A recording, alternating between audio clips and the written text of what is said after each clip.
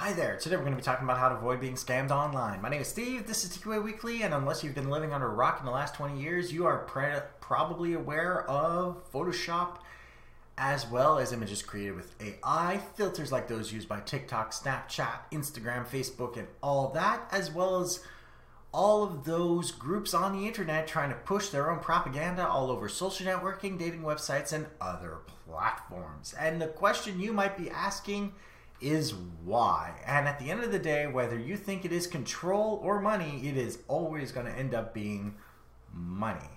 Anything that leads to control leads to money. Therefore, we all know that what we are looking for when we are looking for a scam online is if there is a monetary benefit at any point down the chain. Now, originally we would tell you to go and use reverse image searches, but today I'm going to be explaining to you why that may not necessarily work today and how you should probably be protecting yourself now. So one of the tricks that is used to prevent reverse image searches from working is by flipping it left to right or right to left, so horizontally, and that means that you're going to have to flip each picture that you get on the internet from now on. But that is not the only trick that they have in their book. They can apply filters to it, change the tints, as well as skew the image, meaning that unless you're willing to take time to make multiple variations of each image, you're probably going to be having a lot of trouble figuring out whether or not the picture of the person is real. And the information that you're trying to figure out is whether or not it leads to that person.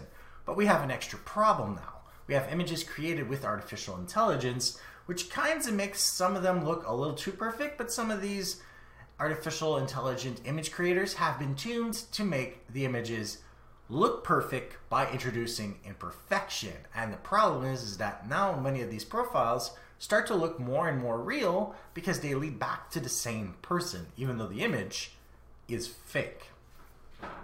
So this means that there are groups out there that are able to penetrate onto these social media platforms, dating websites, and other communication platforms that are able to generate realistic looking profiles on the internet that may actually lead back to those actual profiles, and that is the information that you're going to be taking as legit. Some of you might actually go a different route and you'll be like, well, I'm going to ask for them to use live communication. Well, the problem with live communication, again, is real-time filters. There are many instances in the past where real-time filters have failed, but they're getting better and better, and we have figured out that some people of a different gender or even of a different age group have been pretending to be a different gender or age. Therefore, just because it's live does not mean it's real.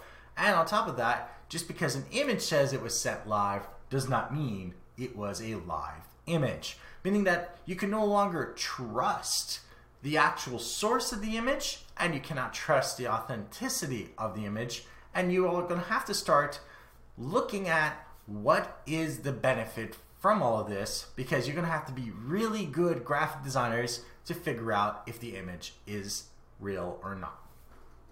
So what can you do about this? Well, I guess that the only way around the problem of having to deal with scam on the internet is to just remember never to give out any of your personal information whatsoever.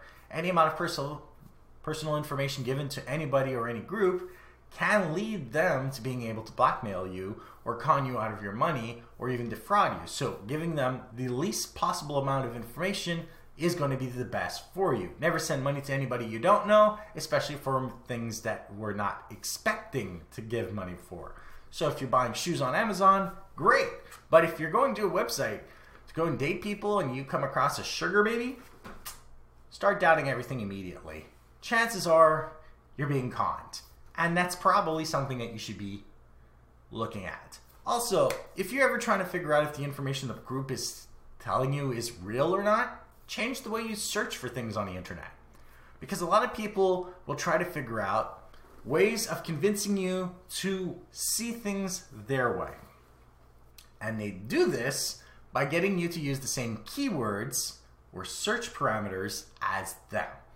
So if you're looking up the positives or the negatives of something, you're not going to get the same result depending on which word, negative or positive, you search.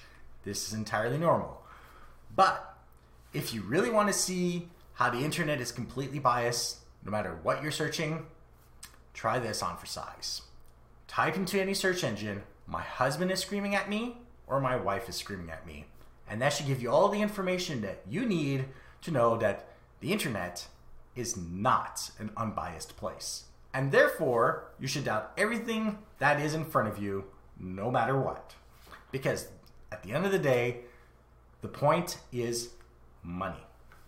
Like this episode if you like it, dislike it if you didn't, share with those you think can benefit from this, and don't forget to subscribe. And if you have any questions, comments, suggestions for topics, email me at ask@tqaweekly.com or go to my website, tqaweekly.com, where you can see the show notes on this episode, past others, find other ways to subscribing, and use the contact form to email me directly. And I play video games like Assassin's Creed Valhalla every Friday, Saturday, Sunday from 7 to 9 p.m. Eastern at twitch.tv/zaxis1981. Can't wait to see you there. Thank you for watching, and goodbye.